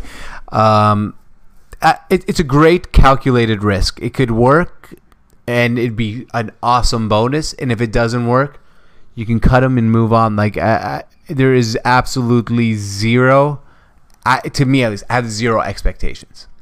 I would say a win-win situation, even though like I know cutting him doesn't sound like a win, but it's a win-win situation. You're either going to win or nothing, right? Yeah. So it's like, or it's a win/even situation, right? If he unless he work, comes into the locker room and smokes so much weed that everyone on the team gets high and fails drugs tests at the same damn time, and turns Russell Wilson into the biggest stoner in the world. Other than that, there's no way to lose. See, I don't want to make fun of that because the guy went to rehab. So I know it's a hard thing to make fun of for me because I get the joke. Yeah, it's a joke. Like, people, come on, line up, people, line up, Sammy. It's a joke. And you know what? I don't think he needs to go to rehab for weed. Like, now, if he had to go to rehab for other stuff that's more serious, but yeah, I mean, the weed caused him to do more serious things. Okay, well, but that's what he said. It's like saying, unless he becomes an alcoholic again and drowns himself in the liquor. Like, okay, poor guy. Let's hope he doesn't do that. Actually, the thing is, he's been fine. Until you take him to a state with legal marijuana. Like, this is I'm kidding. Massachusetts is legal marijuana. Is it really? I didn't know that. Pretty sure I don't know what states have legal marijuana. He is an immense talent. We saw that also this year. Here's my only thing is supposedly he had a bad work ethic. That's kind of what the Patriots alluded to. So I just wonder, like, with a team like the Seattle Seahawks, with a receiver like DK Metcalf, who works his ass off, supposedly, from all accounts, Russell Wilson, one of the hardest working quarterbacks in the league, Pete Carroll, that always compete mantra. I just wonder, will he be able to fit in? Because this is a cultural organization. This organization is all about the culture, about, being hardworking. I just hope he comes in and some of that culture rubs off on Josh Gordon. Because if Josh Gordon's not a hard worker and has been this good in his career, imagine if Josh Gordon works hard. And doesn't get too high. Both would work really well. Yeah. And yes, it is legal in Massachusetts, but you know why we don't have to worry about that, George? Because if not in Massachusetts. If he is smoking, he's going to be kicked out of the league. He gets drug tested. It doesn't matter if it's legal here. Which, by the way, it's dumb. Like, don't need to get on this to get political about. But if it's legal here, just let them smoke it. Yeah, it's like drinking alcohol. Yeah, like he should be. If it's legal in the state, he should be able to do it without getting in trouble by the NFL policy. Now they probably can't do that because then half the league would want to sign with Seattle or Denver or Massachusetts Patriots now. But still, the point is, if it's legal in that city, I don't think you should be able to punish the player. Like you're not, you can. But you can, yeah. But you can, But you do hope he doesn't get back on some negative, lifestyle. Absolutely. Whether that's marijuana or whether that's bad work ethic, like you said. We legitimately have a situation in Seattle where I think it's not going to go along too well. I'm going to pause here for a second because George wants to do this. Well, we could have waited for a second there. I wanted to listen. That was your fault. I mean, he turned on the volume. I didn't really know, but I have just one. Well, not me. Can you wait till I'm done with my sentence so it doesn't just ruin the sentence and everything? I was gonna get it ready. I didn't know this was gonna do. It's been good at the end, Yeah. So the work ethic thing's gonna be a big deal in Seattle because Russell Wilson's the type of dude that doesn't mess around. Like he it's an organization where the work ethic's the number one like priority. It's kind of like the Patriots. There's a reason he got cut from the Patriots. If he doesn't show that work ethic, he's gonna be cut by the Seahawks as well. But I think the good sign here could be we already know he's cleaned up his life off the field type of deal. Now maybe getting cut by the Patriots is one of those situations. I've cleaned up my life. Now let me clean up my work ethic. Right. I'm getting this opportunity. He seems that him and Russ already had a decent relationship coming into this. And you know what? I if there's any quarterback I believe, Tom Brady's one of them, but another one is a guy like Russell Wilson who, can you get a guy to rally around you and make you believe and make you work hard? I think Russell Wilson's one of the best people in the world to help make that possible. Russell Wilson was willing to have AB on this team, Antonio Brown, because he believed he could help turn it around. Absolutely. And I got just a message for Josh Gordon. Stay off the weed. Stay off the weed. Stephen A. Smith, baby. And you can't stay off the weed. He ain't getting busted for using weed. Stays off the weed. Josh Gordon, please. Stay off the Stay off the weed, man. You need to stay off the weed. Because this team would be dynamic with him. That'd be great. Like, smoke all you want in the offseason. Well, he gets drug tested. Whatever. Stay off the weed. Stay off the weed. Just, like, please. I think this team would be awesome if Josh Gordon's just that big body running up the middle, and you have DK Metcalf, who's turned out to... The guy's like, he could be a Pro Bowler this year as a rookie. Yeah, the body of Zeus. Body of Zeus. And Tyler Lockett, who doesn't have the body of Zeus. But he has the hands of God. Yeah. This is a weird analogy. I don't know. I didn't know. Tyler Lockett has found a way to move himself into a top 5 NFL receiver conversation. I know. It's pretty cool. I know we've had people love people love the whole crowning people in the top 5 lists. Like Odell Beckham, top 5 receiver, this guy who's Amari Cooper for the Cowboys, AJ Green, Antonio Brown. Who right now is the best receiver in the NFL? Mike Evans. But okay, statistically, Mike Evans and potential Mike Evans. Outside of that, you got guys like DeAndre Hopkins who are supposed to be these amazing superhumans, never drop the football. Statistically, they both have good quarterbacks. I think Tyler Lockett's having a better year. I think so. AJ Green hasn't stepped onto the field. Antonio Brown's out of the NFL. Odell Beckham has no touchdowns on the year. 1 touchdown on the year. 1 touchdown. Sorry. Tyler Lockett's on. This is Tyler Lockett. I mean, let's play. Wouldn't you rather have Tyler Lockett than Odell Beckham Jr.? Attitude wise, just like everything, the value, whole package. 150%. Yeah, like this is how you build a winning team, by getting guys like Tyler Lockett that aren't going to go out there and be like, oh, I want to wear yellow panda cleats before the game and after the game and during the game, that are banned by the NFL, and make a big deal out of it. Before the game stuff's not banned by the NFL. Players, I think Tyler Lockett what I mean is like now listen to the protocol after and like do your own thing, and then talk about how the NFL is against you and all that. So like Tyler Lockett's just a great dude and a great football player, and that's the type of guys you like to build around. Tyler Lockett's also had 59 catches for 767 yards and 6 touchdowns. How much? Sorry? 59 catches, 767 yards and 6 touchdowns. And we're what? We're 6-2? 9 games, yeah. 9 games? 7-2. So halfway mark, basically. Okay, so he's on pace for over 100 catches. He's on pace for this is that was okay. That was trying to do the. He's on pace for 104 catches and 1,363 receiving yards, which would both be franchise records. And I think 10 touchdowns, maybe 11 touchdowns, more. Probably 10, whatever. 11 touchdowns. Yeah. And that'd be franchise records, beating Doug Baldwin's reception records and Steve Largent's single season receiving yards. To have over 1,000-yard receiving season alone is an amazing feat. And yeah, he's just amazing. And stop putting him in punt return so he doesn't get hurt. Yeah, that's the last thing I'm gonna say about Tyler Lockett. I'm not a fan of that. Me too. I know. You pointed it out to me yesterday, and I was like, yeah, you're right, dude. There's no need to have your best receiver going out and getting 3-yard punt returns. Yeah. First of all, I love Tyler Lockett. He's not that great at it. No. And If he was like, what was If the it was guy like 10 years it ago, was like Devin Hester. put him out there. Yeah. Or if it was 10 years ago when it was possible to return things for touchdowns. It's pretty hard right now in the NFL in general. Put a special team guy out there. I agree. Put Rashad Penny or something. I don't know. Well, Sam, you want to see what you said about Rashard Penny yesterday? Yeah, okay. Let me say this. Well, let me give you one more stat, and then I'm going to say that. Let me give you one more stat, because this was supposed to be my stat hour. I'll give you a good stat here. You ready, You're George? going to give me stats for an hour now? No, stat hour means like a couple minutes.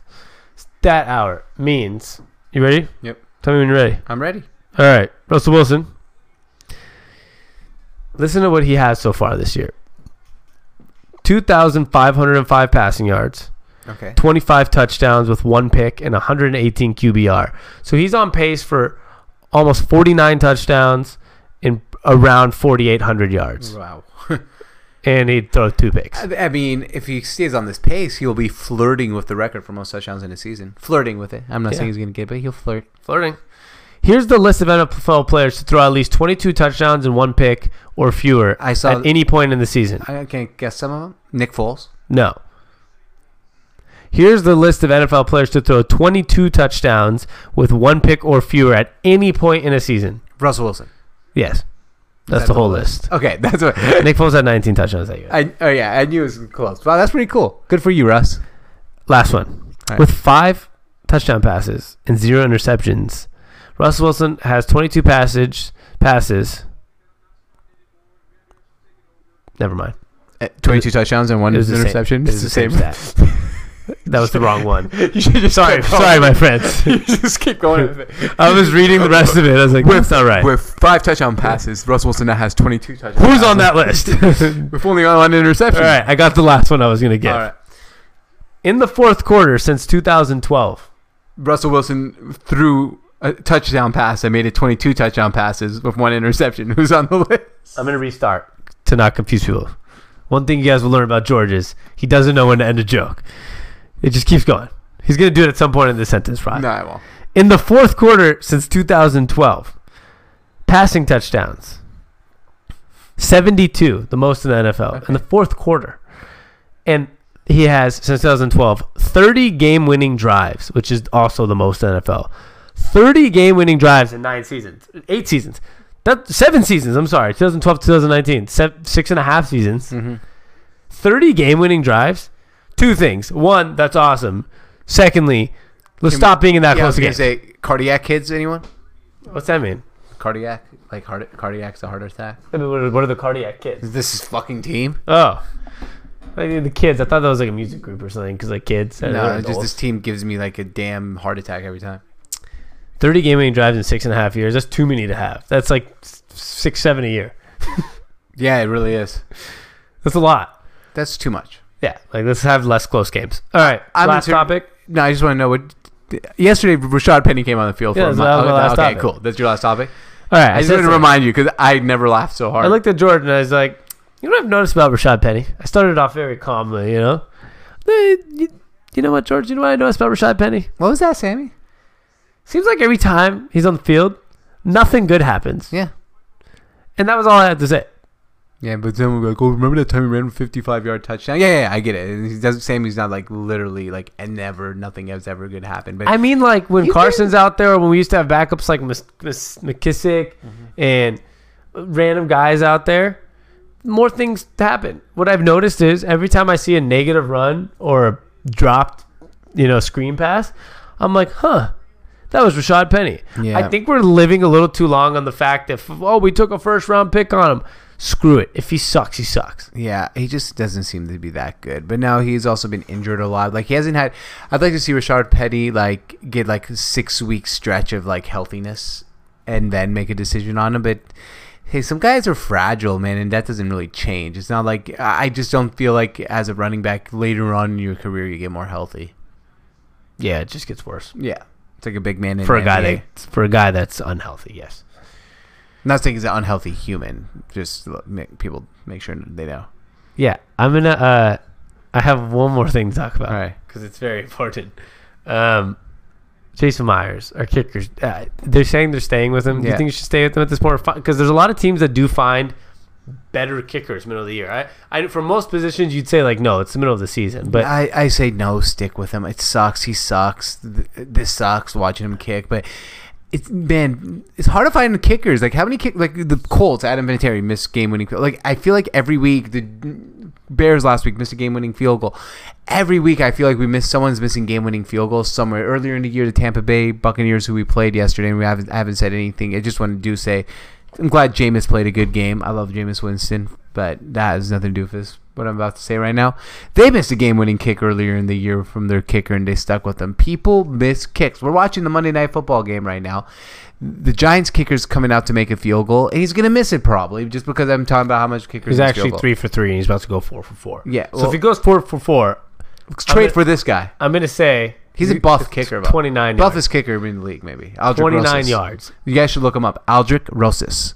Aldrick Rosas. Look him up if you'd really like to. He's 4 for 4. We were talking about missing extra points, missing game winners. Not every kicker does that, actually, George. There's a lot of kickers that have some accuracy. Yeah. The Cowboys kicker is the most accurate kicker in the history of the league, I think. Yeah. And I did see something. There are other kickers out there. I think sometimes in like professions like NFL, they're probably just not spending that much time sourcing out kickers. Yeah, and which I'm surprised they don't, because it's like one of the most important positions on the field. There is a guy that's available. I saw on Twitter. Young Ho? No. I think he's on a team. A guy that's available that was on Twitter yesterday that used to play for the University of Washington Huskies. Cameron Van Winkle. Okay. Do you remember him? The Van Winkle who was a kicker like 3-4 years ago? Turns out he's the second most accurate kicker in the history of college football. Really? And he put a video last night on Twitter. It is like a 60-yard field goal of him practicing, like making like 5 of them. It was like, can I get a tryout? At Seahawks? And he's been trying to get a tryout in the NFL for like 3 years, and he kicks 60-yard field goals. He's the second most accurate kicker in college football. Don't you think maybe a team should just give him a try? Why not? I mean, what was he doing? Is he selling like insurance or something? Actually, real estate. Real estate, cool. Yeah, no, good for him. I'm sure he's doing well. But Yeah, like, actually is real estate. but like, why does he not get a chance to be a kicker? Yeah, I don't know. There's got to be kickers. My high school kicker, Chris Slider, who played at Montana, was kicking like 50-yard field goals in high school. Yeah. He might be better than some of these NFL kickers. I mean, I'll tell you who's not a better kicker. Me. I can't kick. Yeah, kicking's hard. Odell Beckham actually is good at kicking. That's what I heard. He's kicked the field goal in the NFL. Oh, yeah, that's right. All right, we're getting off track, but the kicking sucks. The kicking sucks. And big game this coming week. Probably do a podcast before it. This is like the biggest game of the year. Yeah, how about this? Usually we don't do like a before. We'll do like a live on Periscope type of deal. Yeah, and we'll talk about the Sounders too, since they're in the championship game of the MLS on the same Sunday. Day. Sunday, yeah. But Monday, then it's Monday Night Football. Ooh, let's see. So what are we I looked up tickets for the StubHub on StubHub. I looked up tickets on StubHub for the Sounders championship game.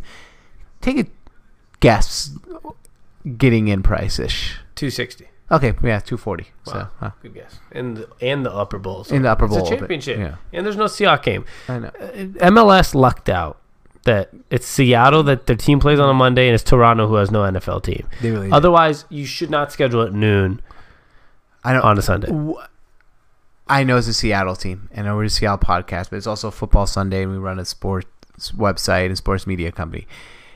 It's on the laptop screen, not the big screen, right? Yeah. Yeah, I agree. I agree with you. And if Seahawks were playing, they would have been screwed. Oh, no one would watch. So, MLS, be careful. Because me and George have been watching all the games. It's been fun. Yeah, it's been actually. I want it to be on a freaking Tuesday when there's nothing else on, and I can. It's been a quality product. Yeah. Or a Friday night. It'd be so fun on a Friday night lights at CenturyLink at 7 p.m. would have been fun. Everyone would have really enjoyed that. But we have a Friday night lights this week, Sammy. The University of Washington travels to Oregon State to take on the Beavers Friday on ESPN. Husky season's over, but they'll win this game. If we lose this game, I'm literally gonna. I won't care as much as I usually do, because they've already ripped my soul and made me a soulless human being this year. But if they lose this game, like, there's major questions about this. What the fuck happened this season?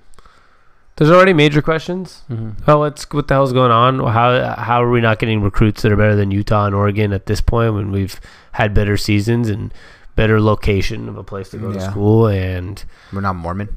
I mean, nothing against Mormons. Nothing against Mormons. Utah's not a Mormon school, but is it not? No, it's not BYU. Brigham Young, Utah University of Utah. I'm just talking, right? I'm pissed. Nothing against Mormon people. No, I like Mormons. They're good people. All people are good people. Yeah, Unless you're an ISIS, then you suck. that was a questionable comment, George. There. Well, yeah. And they're not Mormon. That was a questionable comment. Not really. If you're offended, you don't know me. Oh, George. UW's going to win this game. It's Oregon State. I hope so. I don't even know what the spread is, but Oregon State's 500, and we're a game above 500. Can you believe the Huskies are 5-4? I believe it. They've lost a lot of games. I know. God. We're like, the Cal game's going to come back and bite us in the ass. You know what's disappointing about this UW team? I have nothing to talk about with them. Me either. Because college football, when you're supposed to be a contender and you end up not being one, you don't have any positive things. I mean, when you're a bad team growing, at least you have like future stuff to talk about. Oh, look what we did. Right. This is a going backwards season, which is never fun. No. No. Never a good thing. Well, we ended on a somber note there. We'll be back with episode 15, maybe on Saturday then, or Friday. Yeah, whatever. Not whatever, because it's the game's on Sunday. I mean, whenever you want. Go yeah, I know. I'm just saying whenever you want, Friday or Saturday. Maybe Friday or Saturday. Check us out at Sant Seattle on Twitter. We'll try to make it go. We'll do a little live thing where you guys can ask questions and stuff. So go to Sant Seattle, SONT Seattle on Twitter. Follow us there, and we'll go live. Hell yeah. Or on Instagram. I'll put it on one of our phones. I like that. At Sant Seattle as well. Thanks for listening, and you can go to SONT Sports. That's SONTsports.com for all our content and social media and whatnot. And for those that want to know, Sant stands for Sports on Tap, and this is Sports Radio Redefined.